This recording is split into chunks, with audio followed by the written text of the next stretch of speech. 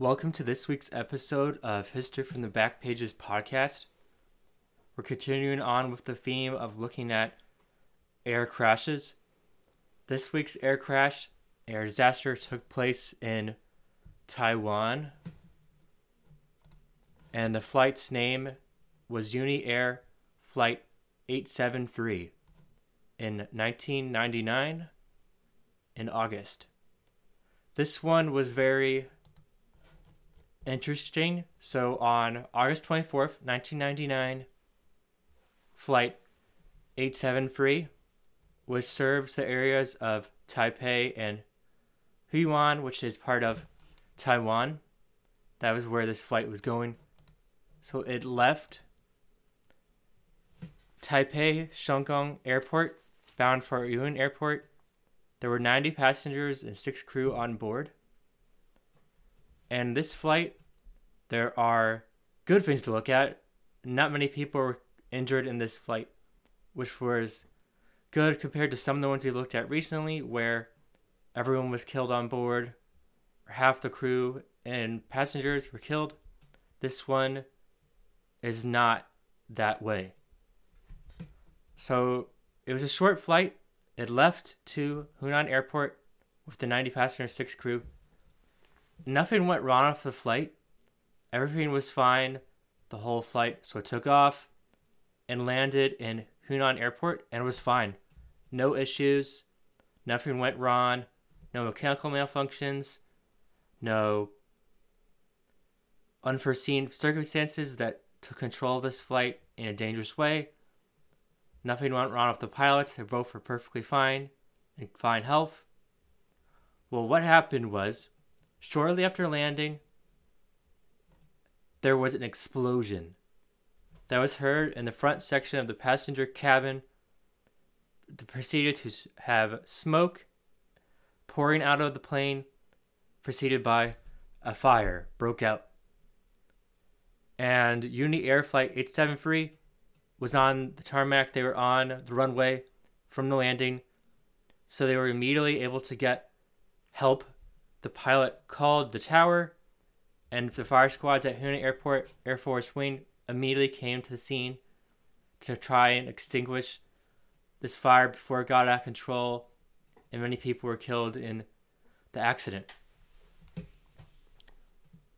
One passenger was struck by fragments following the explosion, and the pilots did a good job stopping it from getting out of control because they braked immediately, and emergency passenger evacuation was initiated.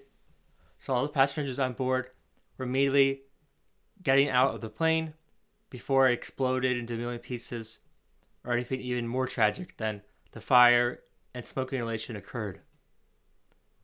The damage was immense. The upper part of the fuselage was completely gone, completely destroyed. On the positive side, all 96 occupants survived. 14 injured with serious injuries. 14 had minor injuries from the blast.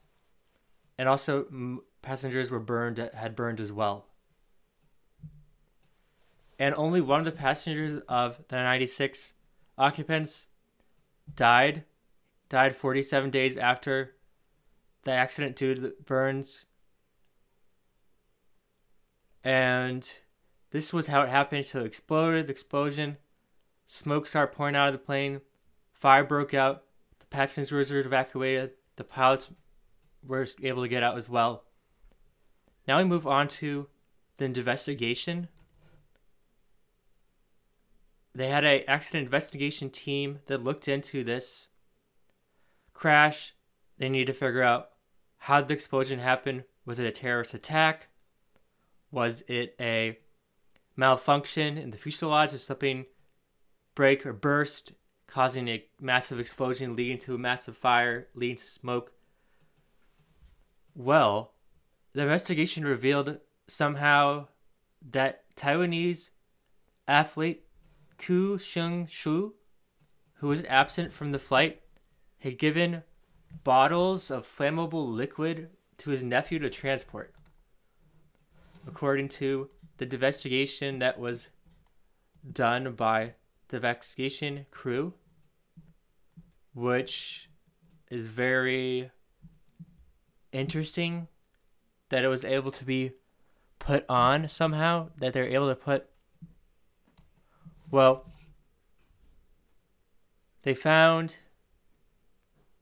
that Chu's nephew had liquid gasoline inside bleach and softener bottles. Sealed up silicone was carried on board the aircraft, and a combustible vapor formed as leaking gasoline filled the storage bin, leading to the explosion when the plane landed. And when the explosion was found, they immediately had to try and file charges against Mr. Chu's nephew, who I don't understand why he thought it was a good idea or why he was trying to do this, to have his nephew bring flammable liquids on board a plane. That was just a boneheaded decision by Mr. Chu. They never found why he wanted the flammable liquids on board, why his nephew carried them. And I'm surprised they didn't catch them. Nowadays, they would have caught them. You can't bring big bottles of liquids on board a flight, especially in the United States. Granted, this is in Taiwan. I don't know their air traffic, or I don't know their protocols with security, how that works. I would assume they wouldn't be allowed to carry big bottles on board. You'd assume. And once the explosion had occurred, they investigated and found Mr. Chu's nephew responsible for the fire and the explosion. He was sentenced to a 10-year prison term. Mr. Koo, so not the nephew, but Mr. Koo himself, the athlete. Then it was shortened to 7.5 years. Then they found him not guilty, even though they said, although Mr. Koo had asked his nephew to carry a bottle of flammable bleach on board, they were not limited just to the bottle. So overall, as far as I can tell, Mr. Koo is not sentenced to prison, even though he probably should have been, based on the findings they found. And overall, that's what happened in Uni Air Flight 873.